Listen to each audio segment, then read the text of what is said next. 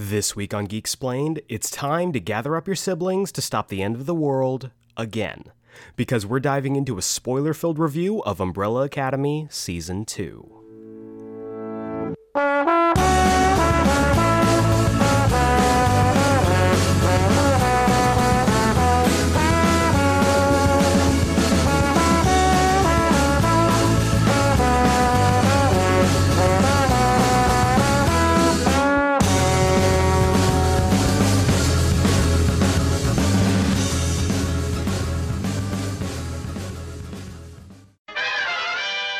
Welcome back to Geek Explained. I'm your host Eric Azana, and today's episode is a spoiler-filled review on the second season of The Umbrella Academy.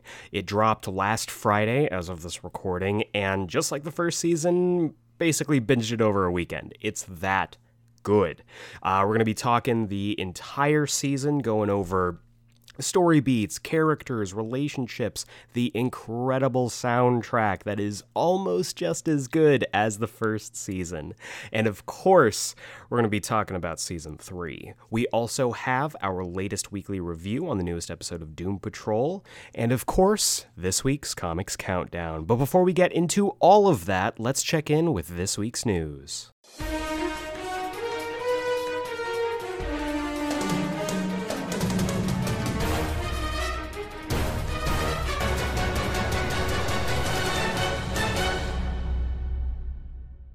Alright guys and dolls, we got some news for you this week. We of course have our four categories: film, TV, comics, and miscellaneous.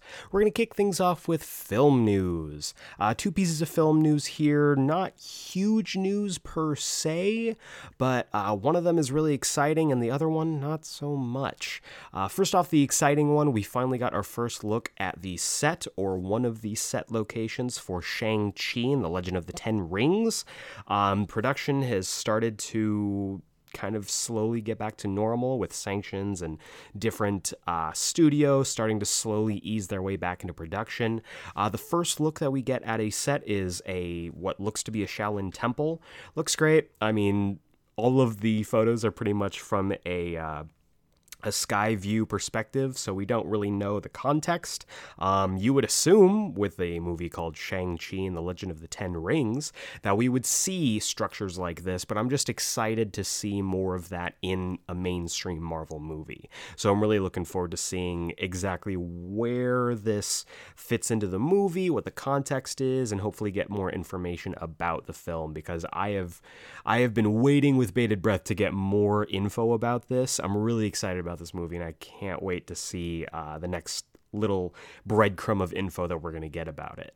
On the sort of sad side, over at DC, Patty Jenkins has been basically doing her rounds, trying to get hype going for Wonder Woman 84, which the hype is still pretty high, I would say.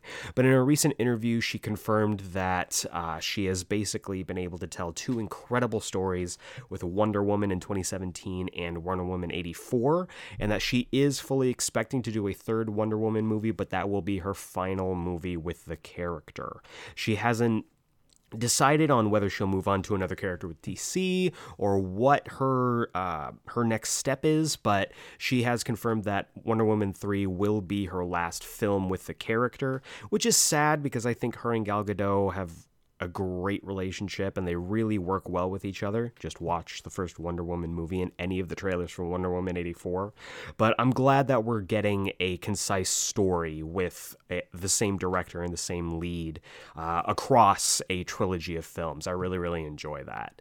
Moving on to comics news. I'm a big fan of our comics news this week. Well, one of them. Just like our film news, a piece of positive news, piece of negative news. We'll do the negative news first. Marvel has confirmed, along with writer Ed Brisson, that Ghost Rider, the ongoing series, has been canceled after issue 7. Ed Brisson basically confirmed this on Twitter, basically talking about how the recently released issue number 7 is its last.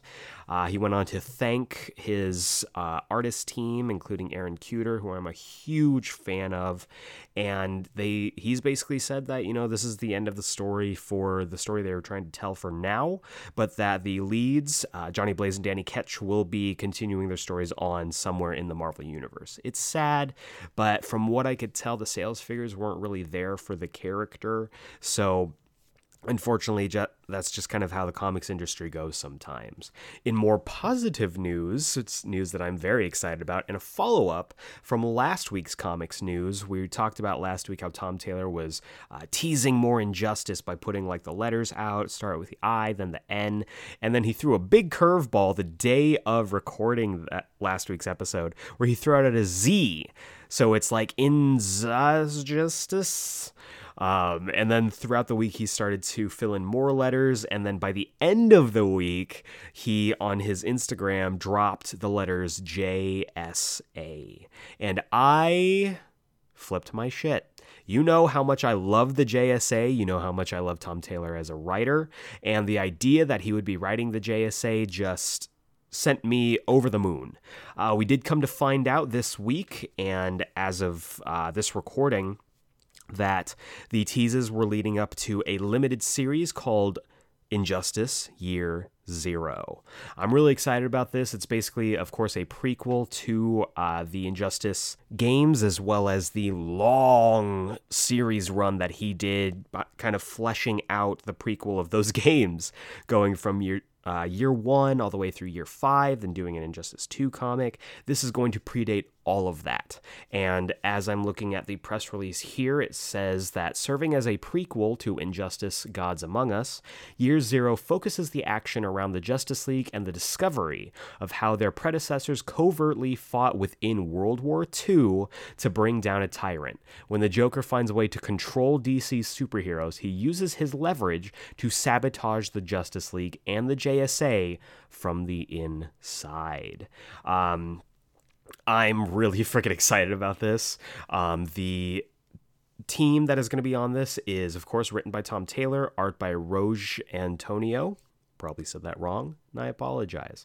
Along with Cyan Tormey, Rain Barreto, and Wes Abbott. Probably said those names wrong too, and I apologize for those as well. But I'm just excited about this. The idea of Tom Taylor writing the JSA, I'm really excited about. The cover for the first issue looks fantastic as well. Basically, the cover shows different members of the JSA fighting the Justice League. I love this. I'm a big fan of this. For those of you who follow me, they know that I am a huge fan of Jay Garrick. I'm a big fan of the JSA as a whole, and the Jay Garrick skin is the one that I used primarily in Injustice 2. I love it so much, and so I was hoping that at some point the JSA would be brought into this. From what I understand, the first 3 issues are available now. It's going to be all digital. It's an all-digital series. You go on Comixology, and I believe the issues are 99 cents each, or $2.50 for the first 3 issues. I haven't read them yet, but I am absolutely going to read them as soon as I finish wrapping up recording here. I'm just excited about this. Injustice is, it has its fans and its detractors, but Tom Taylor has crafted a wonderful world within that scope and that idea. So I'm excited to pick this up. Tom Taylor is just knocking out series after series after series, and I'm gobbling it up like Pac-Man. I love his writing. I love his characters. I love this idea. I love the JSA. So this is a home run for me. Like I said, you can pick up the first 3 issues right now on Comixology, and then each issue will be released subsequently after that each week. So definitely be on the lookout for those.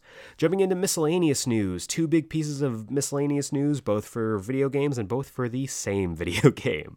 The Avengers game is coming up. It's less than a month away as of this recording, and to kind of mark the occasion for that, Crystal Dynamics put together their second War Table event. The first one was, I believe, in late June somewhere, basically kind of showcasing what they were developing, what you can expect for the game. This one was a lot of the same stuff, but it felt more refined. It felt like, okay, we're getting a look at the customization, we're getting a look at the character growth, we're getting a look at some of the modes available. They went deep into the beta, which is going to be dropping this week as of this recording. So lots of great info, and they also had a big reveal showing off their first post-launch character, which is, as we were all kind of expecting, Hawkeye. He looks great. His appearance, which has been remixed for this game, looks fantastic, drawing a lot from not just the Matt Fraction run, but also the Ultimates version of the character. I think he looks fantastic. I can't wait to play as him. Like I said, he is going to be a free character that is going to be added into the game post-launch, and so I'm stoked. I've been singing the praises of this game since it was announced. I am so excited. We're less than a month away, and I cannot wait to get my hands on it. And I can't wait to get my hands on it as a PlayStation 4 player, because in our second piece of news, they announced that PlayStation owners will be getting an exclusive character, and that is Spider-Man. This news was broken by good friend of the podcast, good brother Josh from Panels to Pixels. He pointed this out on Twitter that I think it was a website, a gaming website, put out as part of like their product. It was like a GameStop or something in his area, put out this description that included Spidey being a PlayStation exclusive character, went silent. No one talked about it. Josh was the only person talking about this, and then all of a sudden it blew up, and Crystal Dynamics had no choice but to announce. So if anyone says that any other news source broke this story, they did not. It was Josh. Remember. But no, I'm really excited about this. Spidey, it makes sense, sort of, just because PlayStation has the Spidey character. The last Spider-Man game, as well as Spider-Man Miles Morales, are PlayStation exclusives. So if they are leaning towards the same universe or the same character, we do know that the Avengers and the Greater Marvel Universe does exist in Marvel's Spider-Man from PlayStation 4. And they did say something about during the events of them being on the West Coast, which coincides with A-Day and the San Francisco attacks on that. So I don't know. I don't know if they're connected. They've never stated that. We don't know anything about this portrayal of Spidey other than he's going to be in the game. But I'm excited. I'm excited because I pre-ordered this on PlayStation 4, and I will be getting Spider-Man and Hawkeye, so I get to have my cake and eat it too. And I'm excited. I think it kind of sucks for Xbox owners, but I mean, this is the game. This is how it's been for a while now, ever since, I think, from what I remember, like the release of Arkham Knight. They started doing like with respect to like superhero games. They started having like console exclusives for that. It might even go further back, because I seem to remember something with like Ultimate Alliance or X-Men Legends, specifically having characters that they didn't have on Xbox. So I don't know what the history of it is. I'd have to dive into that further, maybe in another episode. We'll see. But yeah, Spider-Man is coming to Avengers, and I'm very excited about this. So that does it. No TV news this week, but that's okay, because our main course, the entree, if you will, of this week's episode is a full spoiler-filled review on a big TV property called The Umbrella Academy. So strap in and get ready for a spoiler-filled review of Season 2.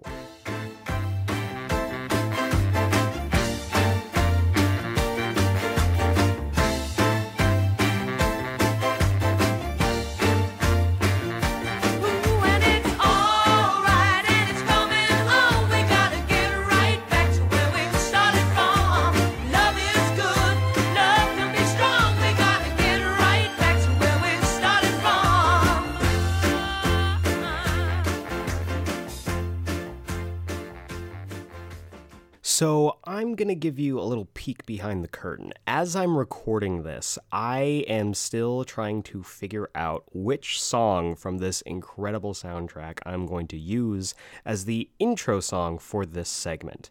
Though I have faith in myself that I will, regardless of what song I choose, it is going to be fantastic, because just like the first season, the second season of Umbrella Academy has an incredible soundtrack. So whatever song ends up getting put there, it's going to be great.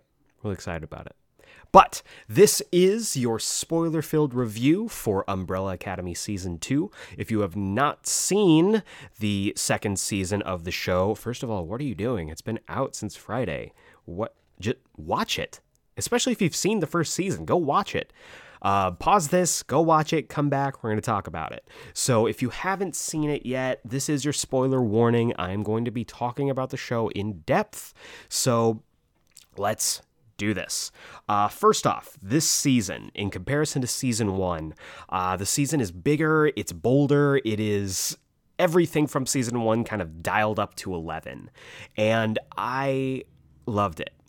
There's certain things I wish they had done a little better or a little differently, but overall, this season was fantastic. I thought it was great. I had a great time with it, and I cannot wait to talk about the reasons why I love this so much. The premise of this season is kind of jumping straight out of the cliffhanger from season 1, which was Vanya causing the end of the world, 5 using his abilities to jump his siblings back in time. And I remember watching the final episode of last season, sitting there as soon as the credits started to roll and literally shouting at the TV, what?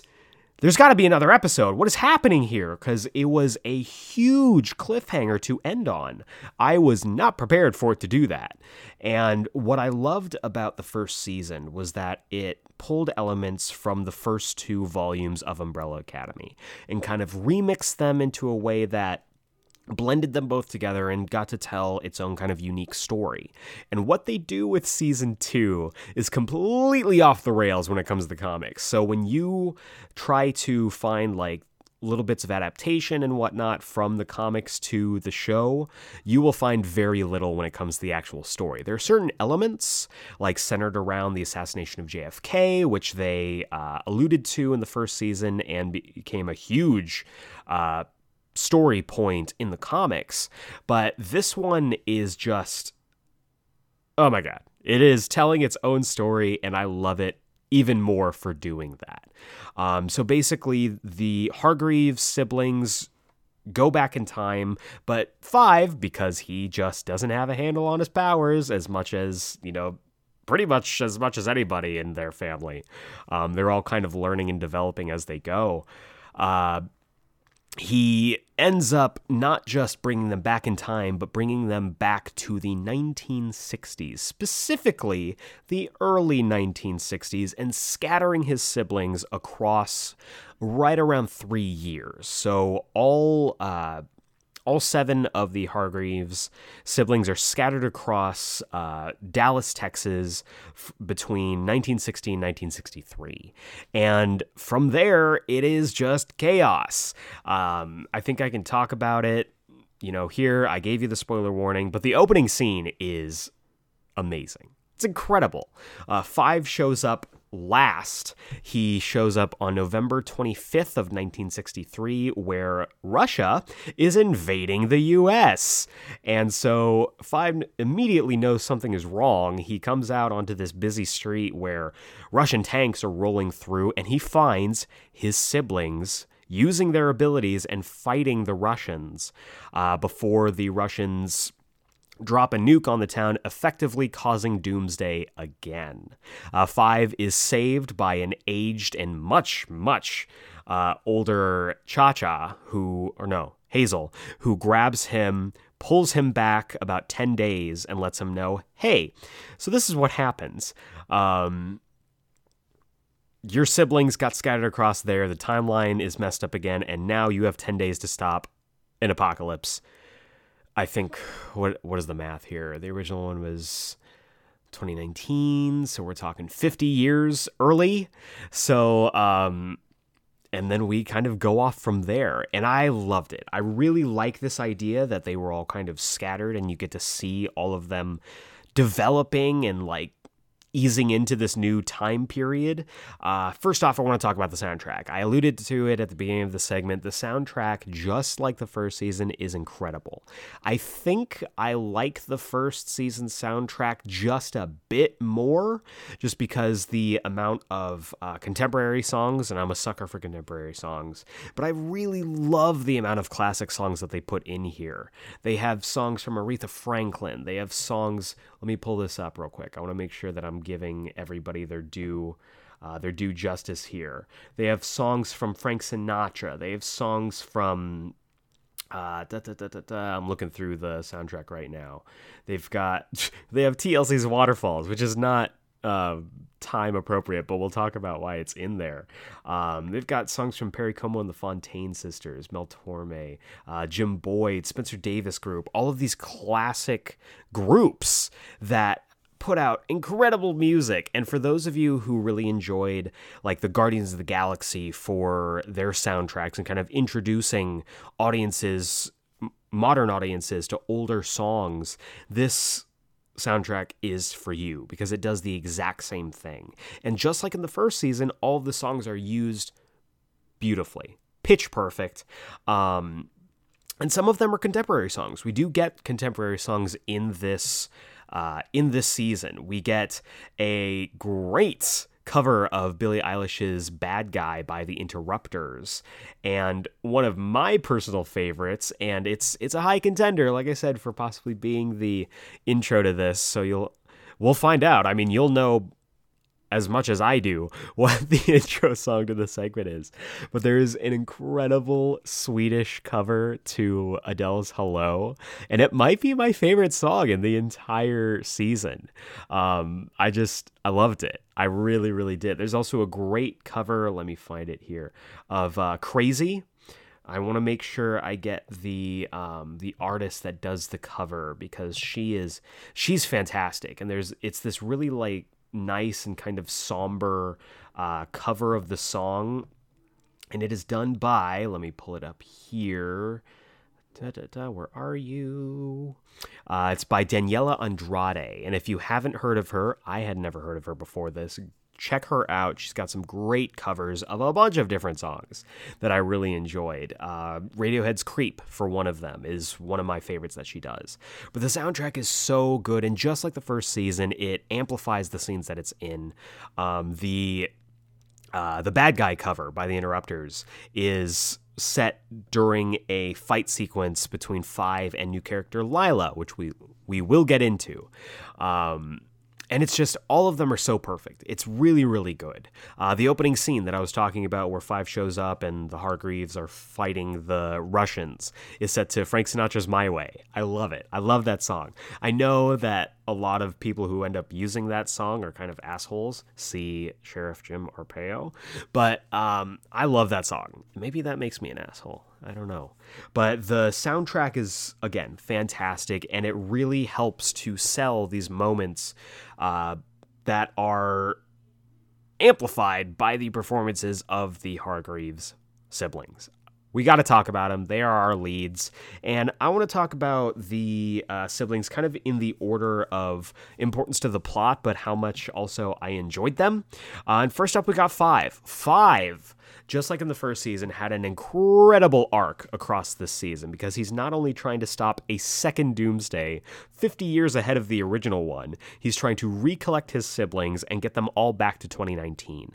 His arc across this series was just great, because he's starting to kind of come to grips with the fact that he was a hired killer, and he's trying to decide whether he wants to continue to be that. There's also a great kind of deal with the devil that he makes with the handler who returns for this season.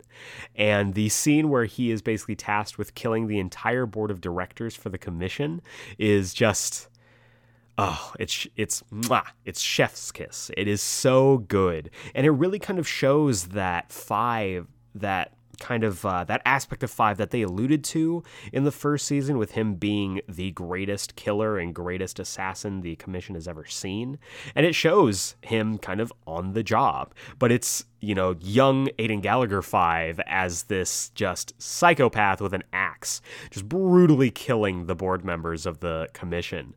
And he kind of struggles with that afterwards. By the end of the season, he decides that he doesn't want to be a killer anymore. He doesn't want to kill, and I think that's going to be really interesting as we go into season 3, making him this, not necessarily a pacifist, but kind of going against his own rules and trying to establish himself as a non-killer for a hell of a setup that we're definitely going to talk about later on in this segment. But Five also got to have this really great episode with the older/past version of himself. It's confusing. It's time travel. But we get to see old Five on the job for the assassination of JFK. It was alluded to, and I'm interested to see, because they kind of touched on the fact, or they alluded to this idea that he was almost supposed to stop the killing of JFK, because in the first season they show him as old Five, getting ready to, he got his sniper rifle out and he gets it, but then he decides, I'm going to go back and stop the apocalypse. So he does his whole thing where he jumps into time, and then we hear the gunshots for the JFK assassination. So I don't know if originally he was supposed to stop the assassination or not. But as we see, this version of events, this Five, is tasked with making sure that that the assassination goes off.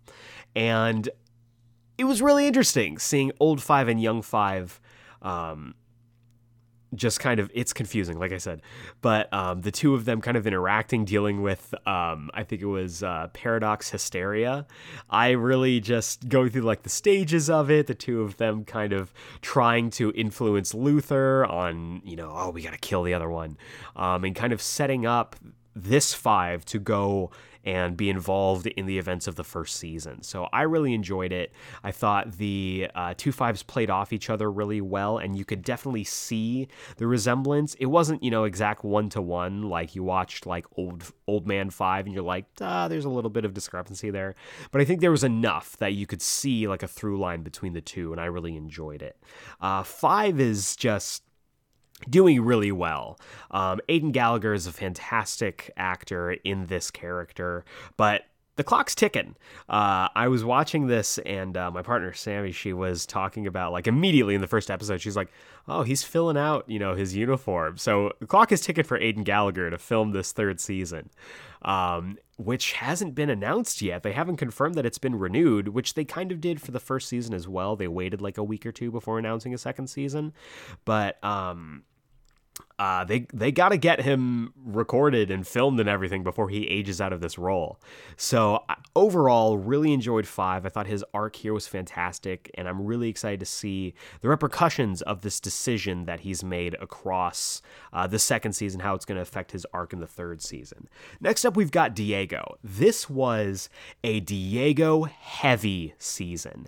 And as much as, because we're rewatching the first season to get ourselves ready for season 2, and we recognize that Diego had a hell of an arc in season 1, and maybe it was because I was so focused on other characters, and we will talk about them, in the first season, that I kind of ignored the full character arc that Diego went on, but he went on a great arc in season 1, and season 2 kind of continued that. He shows up, I believe, second or third, and he is just consumed with this idea of stopping the JFK assassination. And because of this, he gets thrown into an insane asylum. And so we pick up with him at the beginning of the season in the asylum, along with new character Lila, who is just a perfect foil for him and is perfect as a companion for him. The thing about what I think was lacking with the Patch Diego romance from the first season was that it still seemed very, seemed very tentative. You could tell there was history there, but I didn't see, especially watching it a second time for prep to get into season 2, I didn't see as much chemistry as I would have liked with that. between the two of them. And for this season, the chemistry between Diego and Lila was off the charts. I really like Diego's art here. They even made a funny comparison between him and Antonio Banderas, which I really thought was funny. But he goes through this huge arc in this season where they really kind of hone in on this idea that Diego has a hero complex, and he absolutely does. And it stems from this idea that he was never good enough for Reginald, for their father. And so he has kind of subconsciously committed himself to making him forcing himself to make the world a better place.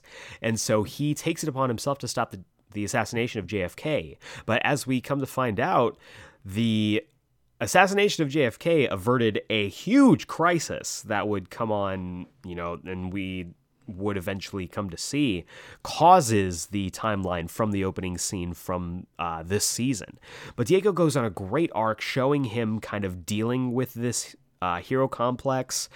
There's this great moment where they're having the dinner with Reginald, where Reggie just completely dresses him down, and for a split second, Diego's mumble comes back, or his stutter, and I love that. I love that character affectation for him. I don't remember if it was in the comics or not, but I loved the implementation of that from the first season. I loved how they called back to it here. He has a great arc also with the Commission, which I didn't think I was going to enjoy when they first brought it up.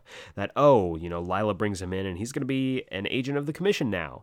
And I actually thought it was really interesting. And when they when the Hargreaves siblings all kind of come back together at the end, and you see Diego kind of verbally sparring with Five about the Commission and kind of knowing what he's talking about, I really liked it, and I thought it was a good development for him. And I think that Lila makes a good point where she talks about all the vigilante stuff that he was doing in 2019. If he was an agent for the Commission, he would be doing it on a much grander scale and actually influencing change. So I really enjoyed that aspect, and I would love to see if they bring that back. He also made a great friend in Herb, who is now the acting chairman of the Commission at the end of the season. They also gave a huge power boost for him. Just as a quick recap, in the comics, his ability, besides just a proficiency and an affinity for throwing knives that he developed, his special power was that he can hold his breath for basically a long, long time. And that was his power. That was it. That was all it was. But in the first season of Umbrella Academy, they never really touched on it. And they almost made his knives the primary ability. And he would be doing trick shots with them, changing the direction of them in midair. And it really messed with what I think is the core aspect of him from the comics. Here, they have upgraded his power even further while also not directly confirming or denying that his ability is still being able to hold his breath. But they have, and showrunner Steve Blackman has confirmed that his ability in the series is kind of like a minimized telekinesis. So he has trajectory manipulation, which is what allows him to make all of those trick shots with his knives as he's throwing them. And in the last episode, he does a huge stopping of a huge torrent of bullets coming at them. He stops them in midair and changes their direction, their trajectory to go away, which was a big moment for him when it comes to his power set. They kind of allude to it in this opening scene that Netflix released on YouTube, where he is able to redirect the bullets that are shot at him into the Russian soldiers. And I completely missed that. When I was first watching that episode, I thought he just threw out a bunch of knives and I wasn't fast enough to see them. But no, if you watch his kind of slow-mo, you see the bullets change direction in midair. So that was a really cool foreshadowing for that. And I like this boosted Diego for that power set. Blackman has also referenced that all of the siblings might be getting power boosts over the course of the third season, and that he has said that the death of Ben really stunted them and really kind of halted their progression for a time. But I love this. I love the idea that we might even see more development from Diego, and he is steadily becoming one of my favorite characters in this whole Umbrella Academy franchise, so I really enjoyed him in this season. Next up, we've got Klaus and Ben. I have them kind of packaged together since most of their stuff, just like in the first season, was with each other. Klaus is the first person to get dropped off in, I believe, 1960, and he ends up developing a cult. And I love this for Klaus. He is more or less sober for the majority of this season, but he develops this cult that is based around song lyrics from songs that haven't been released yet. There's a great moment where he's telling one of his followers, he's like, "Don't go chasing waterfalls. Stick to the rivers and lakes that you're used to." And they're like, "Oh my God." It's so bad, but I love it so much. And we've seen that kind of trope before where someone who's time traveling uses like words or song lyrics to influence people in the past, but it's so well done here. And I really liked how he kind of used this cult to, I don't know, acclimate himself to the time. And Ben even mentions, he's like, because you're a narcissist and you need people to see you as the center of attention. And it's absolutely true. Klaus also goes on an arc this season where he's trying to stop Dave from enlisting in the army. And this arc for him was so heartbreaking. Not just from the fact that he was 5 years too early from Dave being killed, but that he was trying to stop Dave from enlisting, and he knew that the assassination of Kennedy was what caused him to enlist. There's a scene in a diner where he is trying to convince Dave in front of Dave's homophobic uncle, and it results in Dave, who has been just kind of ruled by his uncle and his worldview, punching Klaus because his uncle is like, "Oh, this pansy, this gay guy, you gotta punch him." And it was heartbreaking. It's so sad, and it causes Klaus to kind of fall off the wagon. And it is it's so hard because you know what he's trying to do, and you know how much he loves Dave, and he wants Dave to survive, but there's nothing he can do. By the time that he actually really gets a moment with Dave is already enlisted because of the interaction in the diner, and at the end of the season we see him getting on the bus to go start basic training, and it's sad. It's sad because he knows he can't change it, but Klaus does everything in his power to do so. Ben has a great arc across the season as well. Once again, kind of being Klaus's Jiminy Cricket, his conscience. And the two of them have had some conflicts over the course of the first season, and in the second season, even more so. They also get a quick little subplot where Ben finds out he can possess Klaus, and so the two of them kind of toy around with that a little bit, and Ben gets this really nice moment with this girl who's part of their cult, where he is just smitten with her, and he gets to kind of feel alive again while possessing Klaus. He takes off his shoes, he feels dirt, he makes little snow angels in the dirt, and he gets to finally have this conversation with this girl who he's been crushing on. And then he comes to find out that she has already slept with Klaus, and they've she is a lot more she's different than he expected. So I really liked this for Ben. He also gets this this emotional sacrifice when Vanya is captured by the FBI. More on that in a bit. And he sacrifices himself to bring Vanya back. And I won't lie to you, I teared up when he is fading away. He used the last of his basically his energy keeping him here to save Vanya, to go into Vanya's mind and save her. And he makes this request. Getting choked up just thinking about it, where he's like, "Can you hug me? Can can you hold me before I go?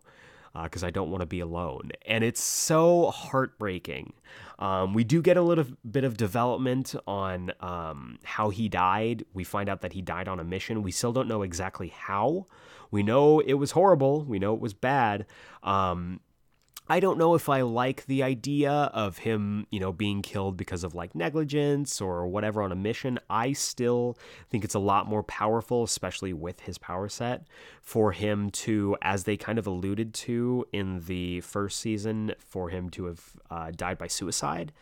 It brings a different dimension of that character, and with his character kind of at the end telling Vanya to tell Klaus that he was scared to go into the light, it makes a little bit more sense for me. They haven't officially stated that he didn't kill himself, but with it being part of a mission, I think it's different from what I thought it was going to be. But if they end up exploring that a little bit more, I'm all for it. There's a great flashback scene as well where they show Ben's funeral, and Reginald just tears the team a new one for allowing him to die.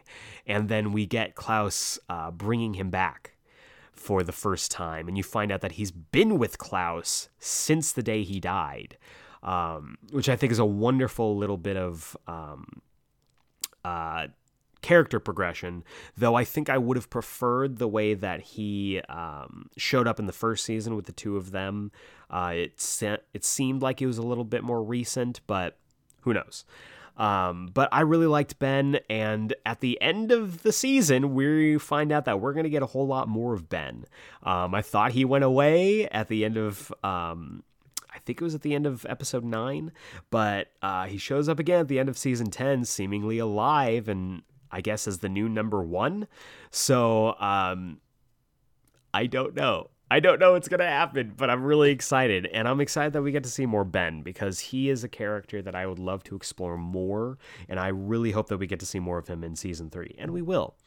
Allison gets a fantastic arc in this season. I know I keep saying that, but everybody goes through so much growth over the course of the season. I really enjoyed it. Allison pops up. I think she's either second or third, but what's really interesting in a story that they couldn't have told in the first or in the comics is that Allison pops into the early 1960s during segregation, when, she pops up in the 1960s and she runs into a nearby diner that is whites only. And in the comics, Allison is not a black woman. She is white. And so I think the race bending that they did casting her in the first season just opened up a whole new avenue of stories to tell. And this is one of them. You get to see that across the time that she's been in the past, she has become involved with the civil rights movement. She thankfully is able to recover from her throat being slashed by Vanya in the first season, so she can speak. She can use her abilities, though she doesn't use them. She uses them more than in the first season, though, which I was happy about, because we really didn't get to see her use her abilities even once. She used them once on her daughter in a flashback, but never in like the present day. Vanya slit her throat before she was able to use her powers for the first time in the season.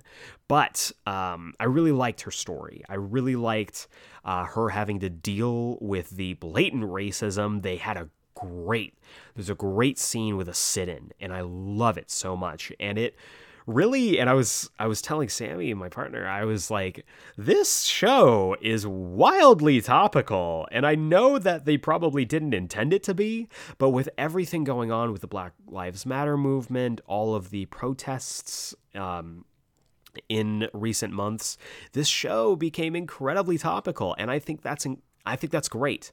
And it put a spotlight on the fact that even though, decades have passed, not a lot has changed, and it needs to.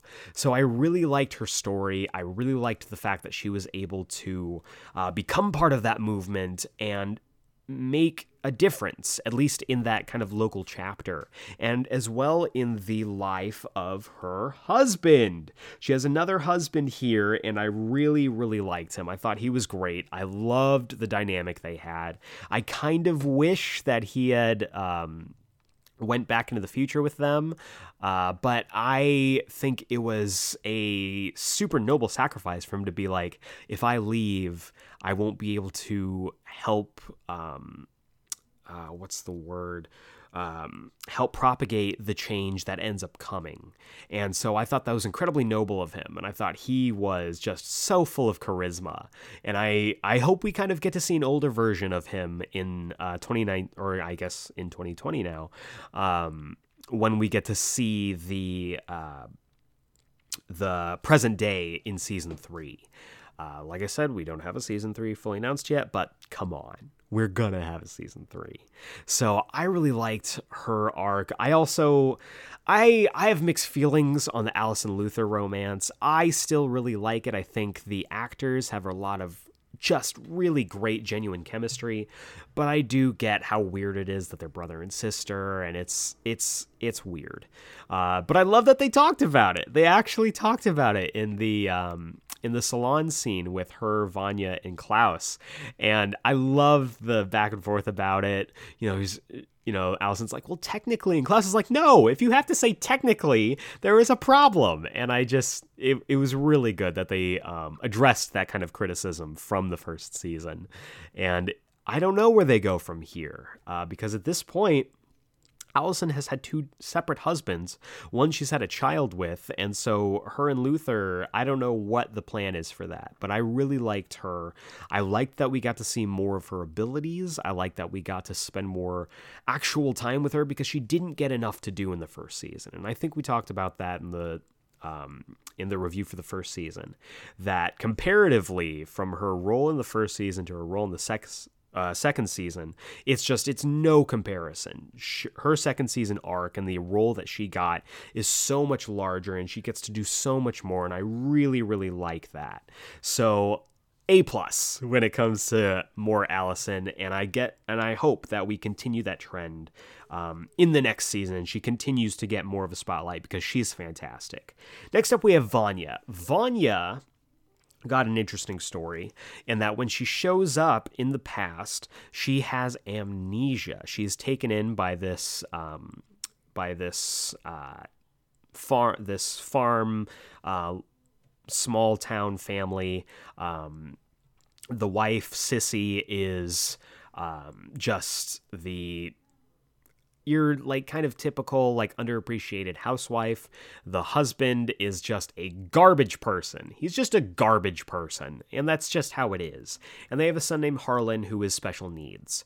I don't know if it's a form of autism. I don't know exactly what it is, and I don't want to just diagnose it without knowing exactly what it is. But it's some form of special needs, and Vanya, you kind of get to see who she is without the powers, without the trauma, without the meds, without, the just terrible upbringing that she had. And I think she's a much more level-headed and a much more,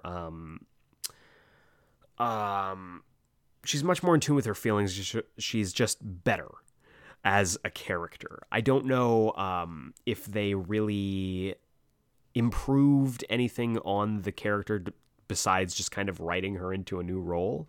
But this one, I really, really enjoyed it. I also really enjoy that they got to touch on the fact that Ellen Page is gay. She is a lesbian, and they actually gave her a storyline with that. She was kind of forced into a heterosexual relationship in the first season just by way of the storytelling of the Umbrella Academy comic, and I'm glad that they got to show more of Ellen Page as a person and as a character in Vanya's arc across the season, because her and Sissy, the wife, fall in love. They have to hide it from Carl, who is the husband, because he's like I said, a garbage person.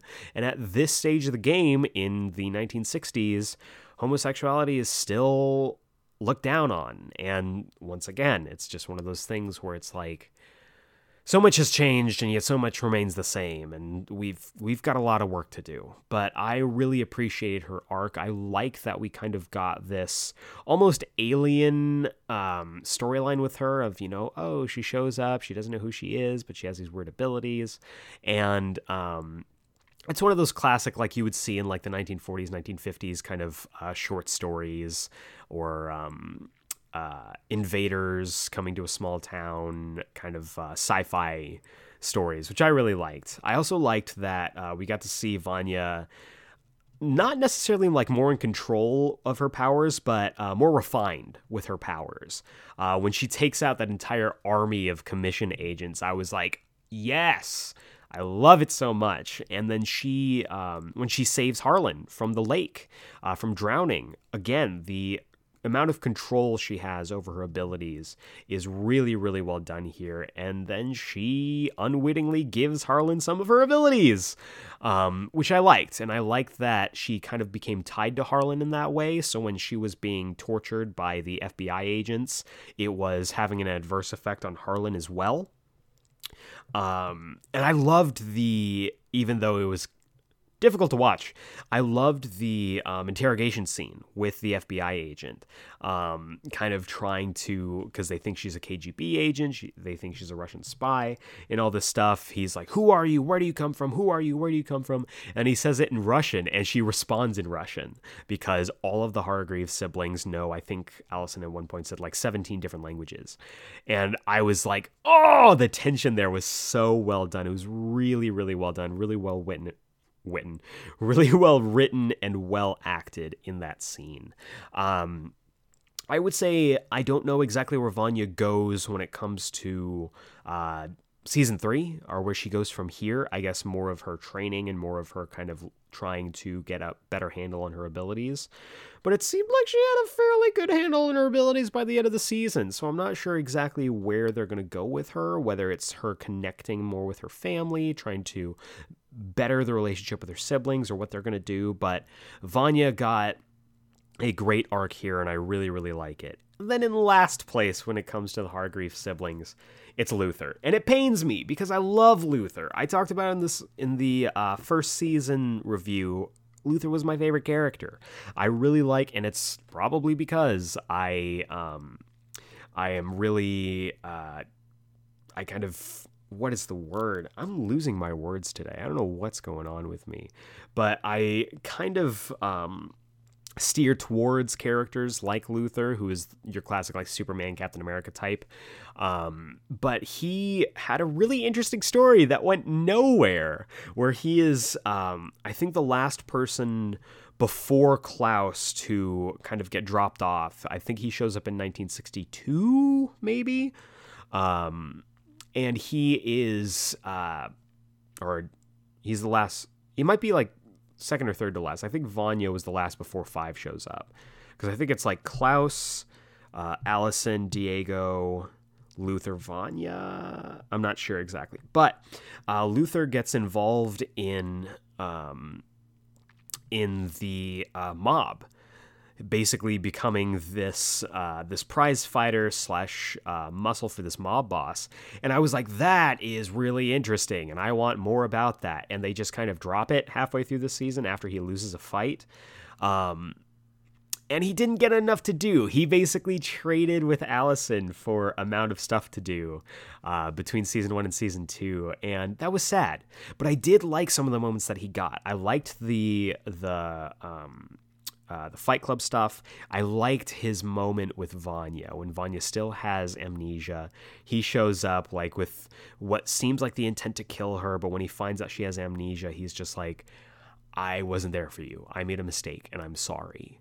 And she has no idea what he's talking about, but I liked it. And then like he gets, he finds out where Allison is, and he has interactions with her husband. And it's, again, I don't know what they're going to do with him, because he's so,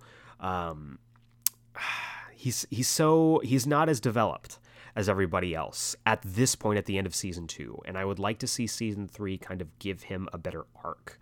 I like that they toyed with the idea of him kind of needing a father figure, needing someone to kind of follow with his father in the first season, and with Jack Ruby in the second season, and then him kind of being swayed by older Five because he's an authority figure, an older authority figure, and Luther kind of needs that.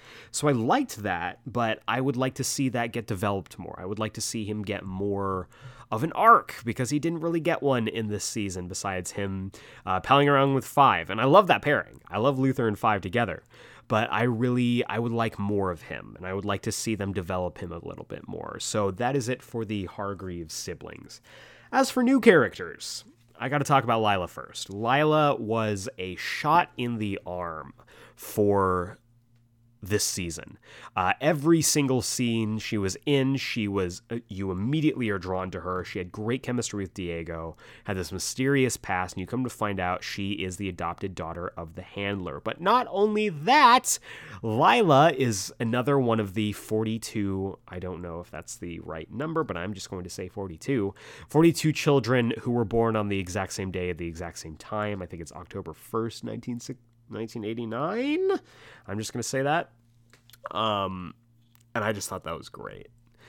They foreshadow it throughout the season, specifically with that fight scene between Five that I mentioned earlier, where she is somehow teleporting the same way Five does, but they never show her specifically using the same effect. But as we come to find out, her ability is that she can mimic any power that she comes into contact with. It's never explicitly stated that she can only do one at a time, but it's kind of assumed since that's how she does it. But I really liked Lila. I like that they foreshadowed the twist. And I like just the treatment of her. I'm glad that she lived through the season, unlike the handler. And I'm glad that she kind of escaped into the time stream. So there's potential for her and her storyline with Diego to continue. And I love how they balance out the crazy in each other. She was fantastic, and I really, really enjoyed her. Next up is Elliot, and I feel so bad because I loved Elliot. Elliot was such a great character, but unfortunately, he wasn't meant to last, and he gets killed, I think, pretty much halfway through the season, which was sad. But I liked the idea that like he owned this like furniture store, and in the alley directly behind the furniture store is where all the Hargreaves siblings ended up appearing just at different times, and that he across the years became so focused and fixated on it with conspiracies and all this stuff. So I really liked that. I liked his energy. I liked his chemistry with Five and with the other actors, and it was really sad, and you really felt it when he was eventually like tortured and killed. So I really, really liked him. And his killers were one of my favorite additions to this season, and that is the Swedes. The Swedes were a welcome replacement for Hazel and Cha-Cha. I did miss Hazel and Cha-Cha, but with Cha-Cha dying at the end of last season and Hazel dying at the beginning of this season after spending his life with Agnes, which I love. I love that they got to spend their lives together. The Swedes were a whole new can of worms, and I really, really liked them. I didn't know exactly how I was going to feel about them for the first 2 episodes, but as soon as the youngest Swede dies, all of a sudden the gears switch. They give this great Viking funeral for him, for his foot, because it's the only thing left of him when he dies. Set to that Swedish Adele cover, which I love so much. And then across the rest of the season, I'm assuming the middle child of the Swedes is also killed because Allison rumors the oldest Swede to kill his younger brother, which you really start to feel for these guys. They're just doing a job. Yes, they are killers, but so is Five. But you really, you get invested in the Swedes. And I love that at the end, after having this moment with Five, at the end of, everything going on, they both kind of say enough. the final Swede kind of realizes how much he's lost trying to pursue this job. And he just kind of wanders off into the distance and gets picked up by Klaus's cult. I really liked that. I liked that he got almost, maybe not necessarily a happy ending, but something that was at least kind of a satisfying end for him and his character arc. The Swedes were a great, like, Terminator-esque squad. I liked how dangerous they were.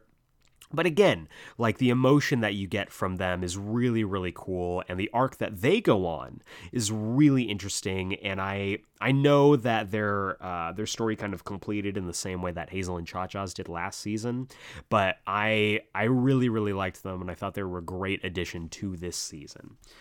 We also get more time with the Handler, who we find out survived the events of the first season and being shot in the head by Hazel. And she ends up becoming the main villain of the season. And she, just like how Leonard Jenkins manipulated Vanya in the first season, she manipulates Lila in this season. And just like Leonard last season, she ends up getting killed. This time by the Swede. The Swede ends up killing Lila, kills the Handler, the woman who basically sent him and his brothers to die. So at least he got some form of retribution for that, so that's good. But the Handler was just phenomenal this season as this kind of scheming, just vicious villain, and I really liked her. I liked how she kind of went up through the political succession, killing off the board, then betraying Five, using Lila. It was really, really well done, and at the end, I think they kind of completed her arc, and I'm sad to see her killed, but they pretty much did everything that they could possibly do with her. So she did a great job being this kind of centralized villain across both seasons, and I'm glad that we got, the information that we got about her, because that not only enhances Lila's backstory, but also Five's, and kind of tying Five and Lila together I thought was really good, and the Handler kind of being the linchpin for that was really, really well done. The only big criticism I have for the show itself is that I think I would have liked more time. I know season 10 is season 2 with 10 episodes is a really tight, I don't want filler, and every episode advances the story as it should. But I think when you look at kind of the story potential for each of the siblings as they were dropped off, I would have liked more time kind of watching them develop to this new time, watching Diego get arrested, watching Luther get involved in the mob, watching Allison have to spend a year not being able to talk, and not let's do a whole season on each person. But I think, if they had extended it out from 10 episodes to maybe 12 or 13 episodes, give each episode give each Hargreaves sibling kind of an episode to develop, showing them show up in the past, then watching them kind of develop into where we find them at the beginning of the season. I recognize that it might not have flowed as well, but all of the stories were really interesting. And I remember thinking to myself, I like the stories, the lives that each of them kind of carved out for themselves, but I would have loved to see Klaus develop the cult. I would have loved to see more time with Vanya, learning that she has amnesia, not knowing anything, developing her relationship with the family. I would have liked to see, again, Luther getting involved in the mob. All of this stuff would have been really, really cool to get more time with, and I just wish we'd gotten more time with them. Also, I talked about it, certain characters, once again, kind of fall on the back burner. I do like that we got more time with Reginald, that we got to kind of see him in not maybe necessarily his prime, but at a point before he became, the headmaster of the Umbrella Academy. We also got to see the original Grace, which I loved. She had a fun little Texas accent. So, overall, just a great show. And the cliffhanger for this season was just as jaw-dropping as the first season. Because as As you know, if you've watched the season, which hopefully you have, the Hargreaves siblings all make it back to 2019 after both letting JFK die and also defeating the Handler and Lila. But they show back up, and after having the great dinner scene with Reginald, they find out that their meddling in the time stream messed with the Umbrella Academy, which is no more. As they head back into 2019, the day after supposedly what the apocalypse was, the Umbrella Academy doesn't exist. It is now the Sparrow Academy. Ben is alive. Reginald is alive. And 5 new members of the Sparrow Academy are apparently the kids that Reginald adopted. So I cannot wait to see what they do with the season 3. Again, hasn't been announced, but they've got to make a season 3. You know they have to. And I loved this season. I thought it was great. I didn't connect with it as quickly as I did for season 1, though I will say that some of the issues that we had with season 1, with the first half of it being kind of slow, are immediately mitigated with season 2. The flow of the season is much better than season 1. The story just goes. It does not wait for you. I loved all of the period drama that we got to see when it came to especially the civil rights arc with Allison. And it made me want more Umbrella Academy, which is exactly what the show should be doing. I don't know if I would say I would rank this above the first season because I loved that season so much. And I will admit that it kind of being a retread of like, 5 has to stop the apocalypse from happening again and everyone's scattered, is, I don't want to say lazy, but a bit, similar to the second season or to the first season. But I think with this new third season, it opens up the doors for a lot more stories to be told. So overall, I loved it. I thought it was fantastic. I absolutely recommend it if you haven't seen it and for some reason listen to an entire spoiler review on it. I didn't talk about everything because if you haven't seen it yet, I do want you to watch it. But just so good. Umbrella Academy Season 2, A+, so freaking good. And once again, the soundtrack. The soundtrack's so good. I love it so much. And, here's hoping, fingers crossed, for Season 3.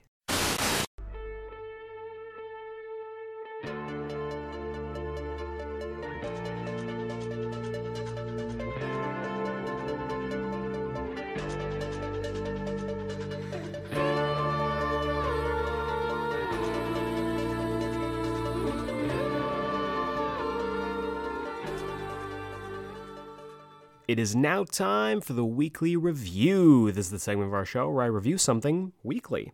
And right now we are reviewing Doom Patrol Season 2, specifically episode number 8, entitled Dad Patrol. This episode starts off in a really bad place. I don't know why my voice went so high there, but the episode starts off in Arkansas in 1954, and we get to finally see Kay and her fucked up dad. They alluded to how terrible her dad was, being both physically and verbally and possibly sexually abusive towards her as a child. But just actually seeing it was really difficult and really hard to watch. You find out that anytime that Kay acted up or, in his, messed up mind or whatever, insulted him or made him mad, he would force Kay to get into a bucket and he would lower her into the family well. So we get an origin for why the well means so much to Jane and to Kay and to the rest of the personalities. And I like that. I like that we finally got a reason why it's a well, why they hate the well. And it's still messed up though. It's really, really, it's dark. But it totally matches up with what they've talked about, how they've talked about how just gross and disgusting her dad is. And it also kind of kicks off the journey that is across this episode, which is the search for her missing her missing stuffed animal, Harry. Jane is basically struggling, and I liked this. I like Jane episodes. Jane episodes are great. So we got to see Jane struggling with this idea of being dispensable. We come to find out, when she confronts the other personalities about, Scarlet Harlot's station being closed, Miranda, who is the new primary, gives this excuse that, she's getting better, she's developing, so we don't need these specific personalities anymore. And Jane is like struggling with it, and I liked that. I liked the idea that she needs to find Harry to make sure that they know that Kay needs her still. And she enlists Larry, who is going through his own stuff right now, dealing with the memories of his son who ended up betraying him.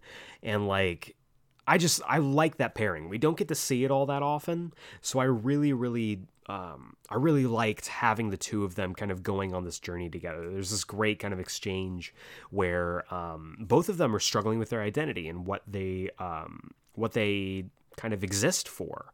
And Jane says, "I don't want to fade away." And Larry kind of gives this knowing look to her, and he says, "Me neither." And I really liked that. It really speaks to the idea that all of these characters, whether or not they spend a lot of time with each other across the seasons, they all link up with each other for a different reason. They all are together for a reason, because each of them really connects and has similar, even though the context is different, similar feelings and similar experiences. So I really liked this. And then we come to find out, of course, that Miranda is a villain. When Jane does end up finding Harry, she gives Harry to Miranda, basically telling her, "Look, I know you're primary. I just want you to know that I'm here." And Miranda's like, "Cool, great." And then she throws Harry back into the well inside of Kay's mind, and then pushes Jane into the well. I knew it. I knew Miranda was a villain the entire time, but it was good to get some confirmation, because as we find out, as Jane falls into the water, she finds the other personalities whose stations have been closed, and you come to find out that Miranda's been killing them off. So I'm really excited to see where her story goes, what they're going to do next with her.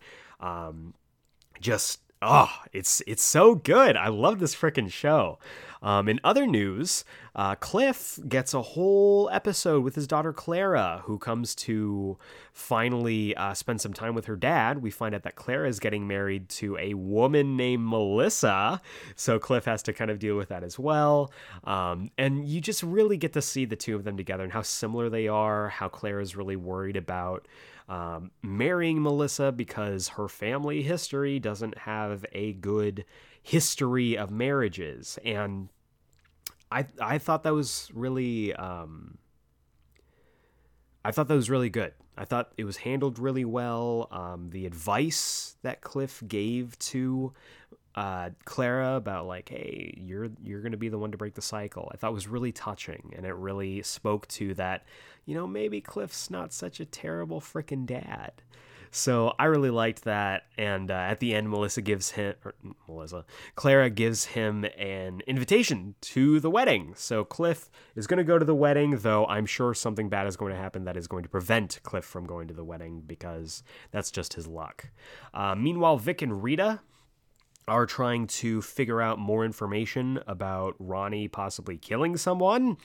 They have this great moment kind of similar to Steel and Stone, where they have Beekeeper and Borg as this Avengers style, not that Avengers, parody of the two of them, going out and being international spies and crime fighters.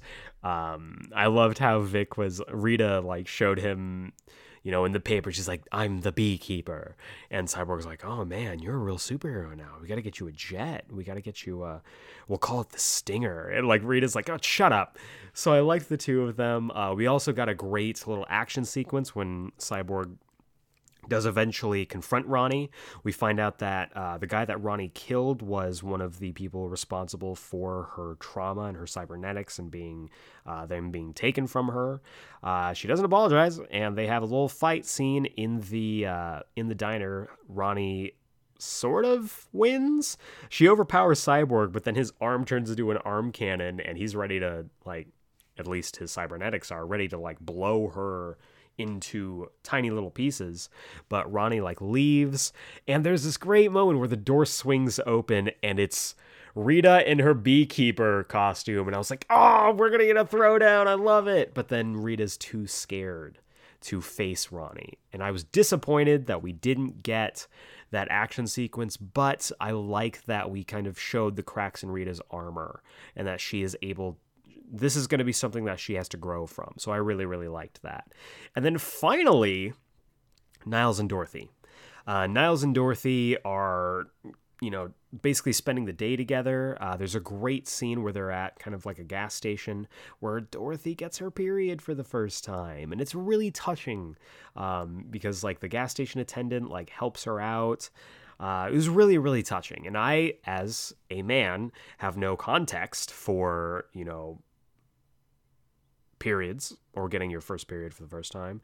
But I thought it was a really touching and a really sweet scene, and I really liked it. Niles is also really showing his age. I don't know if, like, it's intentional or not, but he is looking older and older each episode. I have to assume it's because he's dying, but I don't know for sure. But he looked raggedy in this episode. They do end up deciding to go to the fair, where while Dorothy kind of goes through a fun house, Kipling shows up, basically telling, Niles, like, hey, I'm here. And Niles is like, I don't know if I can do this, because as we established last episode, Niles is kind of tasking Kipling with killing Dorothy before she can mature enough to unleash the Candlemaker. And unfortunately, because Dorothy doesn't tell Niles about getting her period, it's too late. And by the end of the episode, the fair starts to melt around them, and the Candlemaker goes free. So I'm really excited about this. There's a lot going on, and I love that everyone's getting something to do. Last season, everybody was very focused in on the Mr. Nobody stuff, so I'm really glad that everyone's getting their own arcs and their own kind of endgame storylines.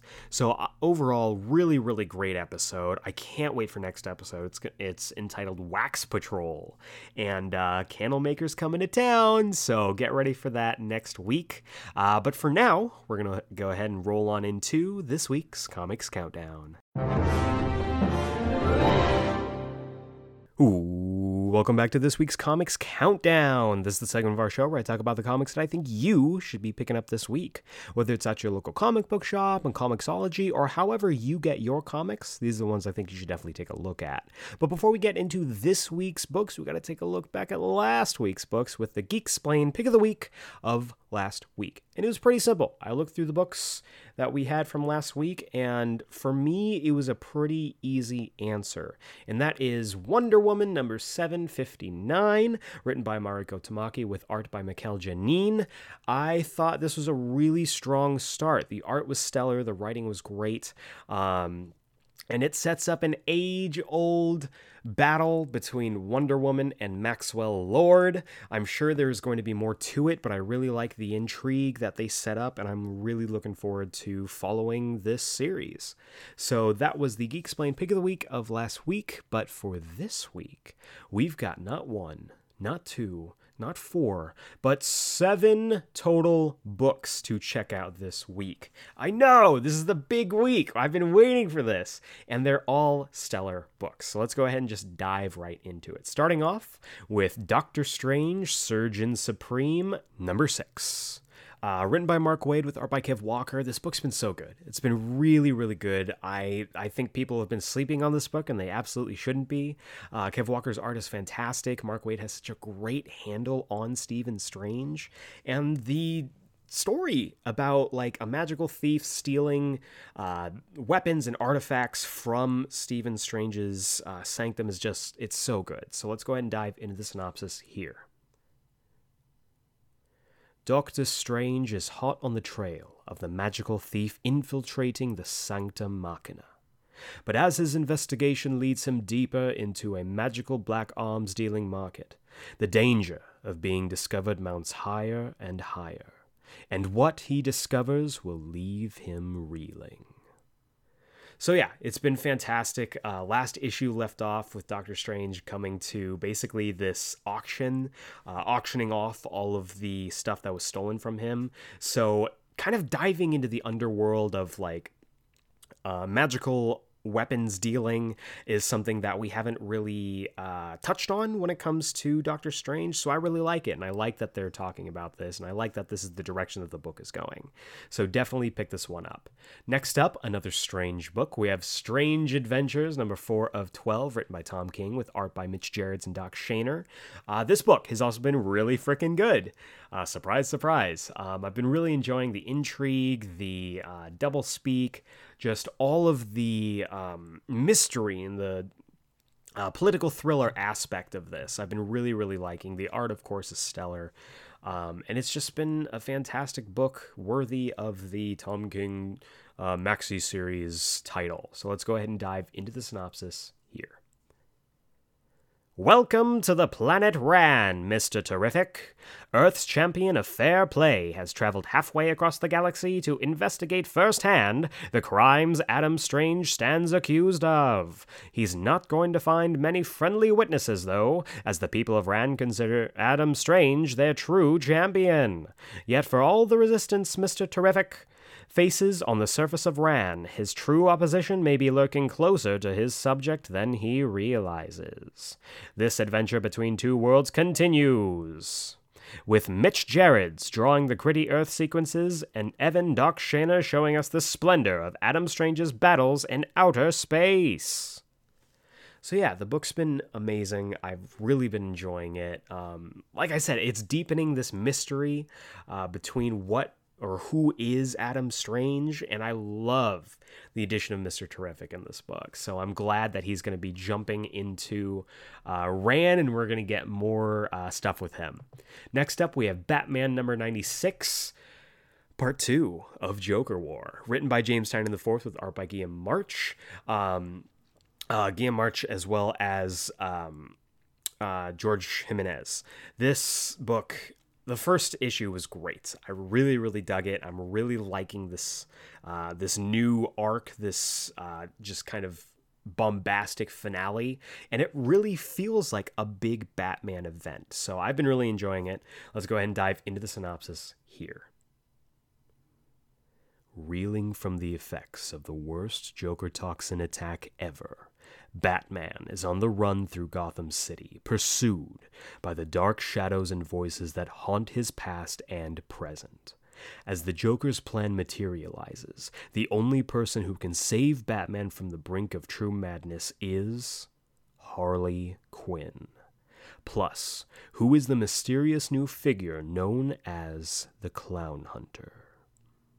So again, I'm really excited about this book. The art's stellar. The storytelling is really great. Also, we're getting a debut. Clown Hunter. James Tynion IV has talked about wanting to make Clown Hunter and Punchline big mainstay characters in the Batman Rogues Gallery. So I'm hoping for just as great a debut for Clown Hunter as Punchline got, and I can't wait to pick this book up. Next up, we have another big heavy hitter. This is a big week. Okay, I'm really excited about this. It's a Deceased Dead Planet number 2 of 6, written by Tom Taylor, art by Trevor Hairsine. It's so good. The first issue has such a great cliffhanger at the end that I immediately needed to pick up issue 2, and I had to wait an entire month. You made me wait an entire month, Tom Taylor, you monster. The book's just super good.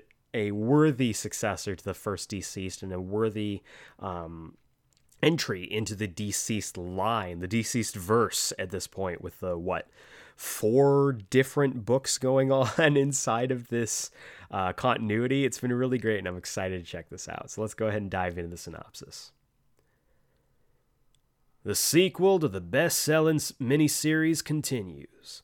The Justice League is trapped on Earth, and they've discovered that life still survives on this dead planet.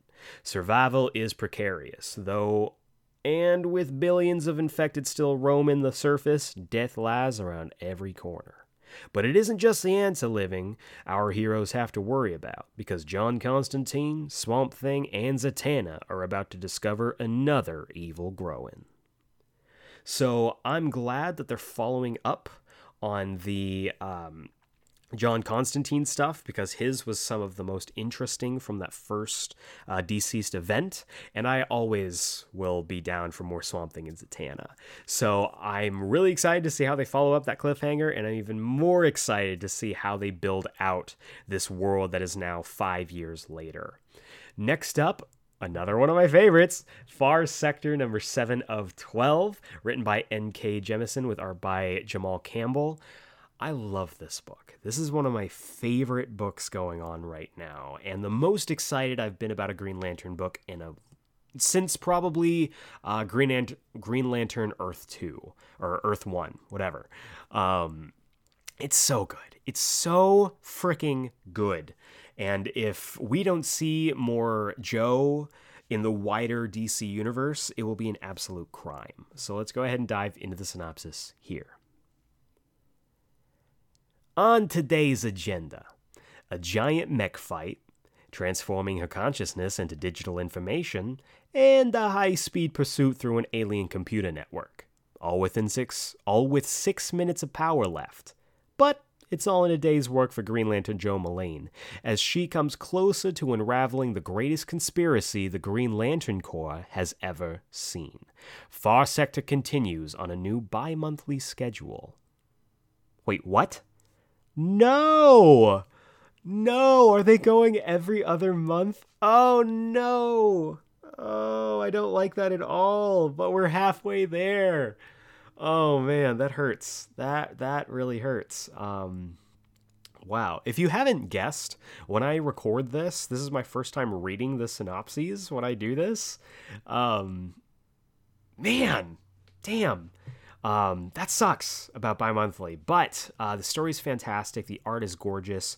Pick up the first 6 issues if you haven't yet. Pick up this issue. It is worth your time. I am really excited to pick this up, even though I am now heartbroken. But it's okay, because I am getting another big book. The big book of the week, these are the last 2 kind of paired up with each other, because it's the debut of Firepower. Firepower issues 1 and 2 are dropping in this week, being released simultaneously, and I've sung its praises for a while now, and I will continue to sing its praises. Firepower, written by Robert Kirkman with art by Chris Samnee. This is it's your new favorite indie book that you haven't read yet. I'm really excited to pick these up. I did the pick of the week of last week for the initial Prelude trade, as well as the Free Comic Book Day issue. I'm getting the feeling that part of that Free Comic Book Day issue is going to be included in this first issue, which makes sense why they're releasing the first and second issues together. But either way, I am excited to read more Firepower. So let's go ahead and dive into the synopsis here. Series premiere! All new monthly series created by Robert Kirkman and Chris Samnee. The one who wields the firepower is destined to save the world. But Owen Johnson has turned his back on that life. He doesn't want the power. He never really did. He only wants to spend time with his family and live his life. But unseen forces are at work to make that impossible. Danger lurks around every corner as Owen's past comes back to haunt him. So again, I'm really excited about this. Both issues 1 and 2 are dropping this week, so make sure you pick both of them up. And that is going to do it for this week's Comics Countdown.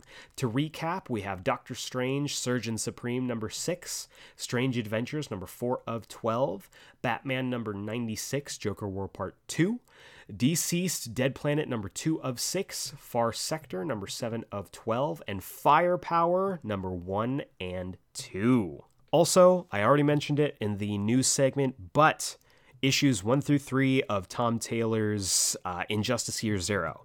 Add that in. Lots of comics to read this week. There are a ton of comics to read this week. I've been waiting for a big week of comics. I've been hoping and praying and waiting for a big heavy hitter group of comics to come out, and I think this group knocks it right out of the park. And that is going to bring us to the wrap-up. If this is your first time joining us on the Geeksplained podcast, please feel free to subscribe on the podcasting platform of your choice. Also, it would help us out a lot if you gave us a rating and review. Just helps get our name out there, rises us up in the ranks of podcasts on whatever podcast platform you use. Though, if you do give us a 5-star rating and review on iTunes, I will read out your review here. You will join the likes of Seafire ND, Josh from Panels to Pixels, and now Matt Draper. So I'm going to go ahead and read the review that he gave for us, 5 stars, and the title of it is A Pop Culture Podcast That's Got It All. Eric's a fantastic host, thank you, who's able to give you everything from an entertaining rundown of the news to an in-depth journey through a comic series. Even when I don't have a personal connection to the subject, I still have a great time because this podcast is a lovely blend of heady analysis and warm comfort food.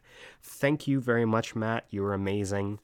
And if you want your review read out here just like Matt's, feel free to, like I said, give us a rating and review on iTunes. I do appreciate it. It really helps us out, get us up in the air and out into the orbit of listeners just like you.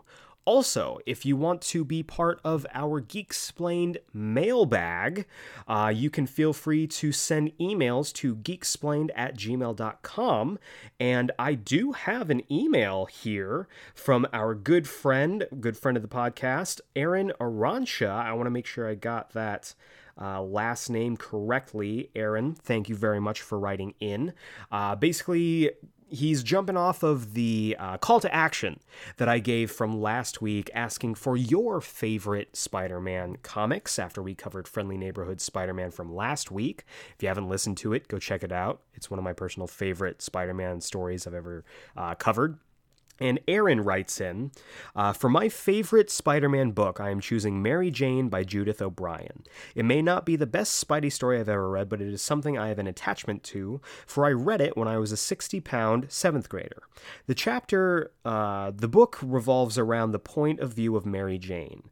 I like this approach for it because it focuses on Mary Jane's feelings towards Peter and not Spider-Man. A great moment comes at the start of the book where in kindergarten Mary Jane and Peter are paired up for a science project, and Mary Jane's thoughts on having to be paired up with Pukey Peter are hilarious. Her thoughts develop from being indifferent to Peter to, in the end, thinking he's really nice and kind of funny, and I like that a lot. Also, it deals with topics such as anorexia and single motherhood, so it's a good read that explores MJ's struggles as a girl as well. Great book, and that's one of my favorite Spider-Man stories that I feel no one knows about. So thank you, Aaron, for putting a spotlight on that story. I had never heard of this story before, but I am definitely checking it out, and I think all of you should as well. From just reading Spider-Man comics, we don't get a whole lot of stories focused on his supporting cast. That's why I enjoy books like Silk. Amazing Mary Jane that's coming out right now has actually been really, really good. And so getting stories like this, I think, are important for both giving voices to these characters and also fleshing out Spidey's world. So once again, thank you to Aaron for writing in and being part of our Geeksplained mailbag. And again, if you would like to have your email read out as part of the Geeksplained mailbag, please send all emails to geeksplained@gmail.com. We are officially in August, so that means that my birthday is coming up. Next week is actually my birthday, the 12th. And I am really excited. Another year older, and it's strange as we carry along here. because this birthday kind of feels weird with everything kind of going on in the world.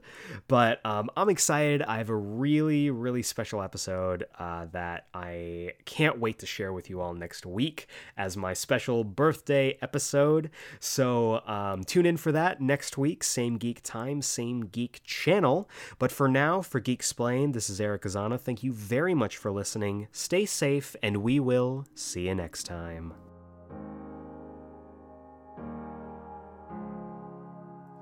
Hej, det är jag. Finns det chans att du vill mötas och prata om det som var, om vad som hände länge sen? De säger tiden läker såren, men ännu känner jag.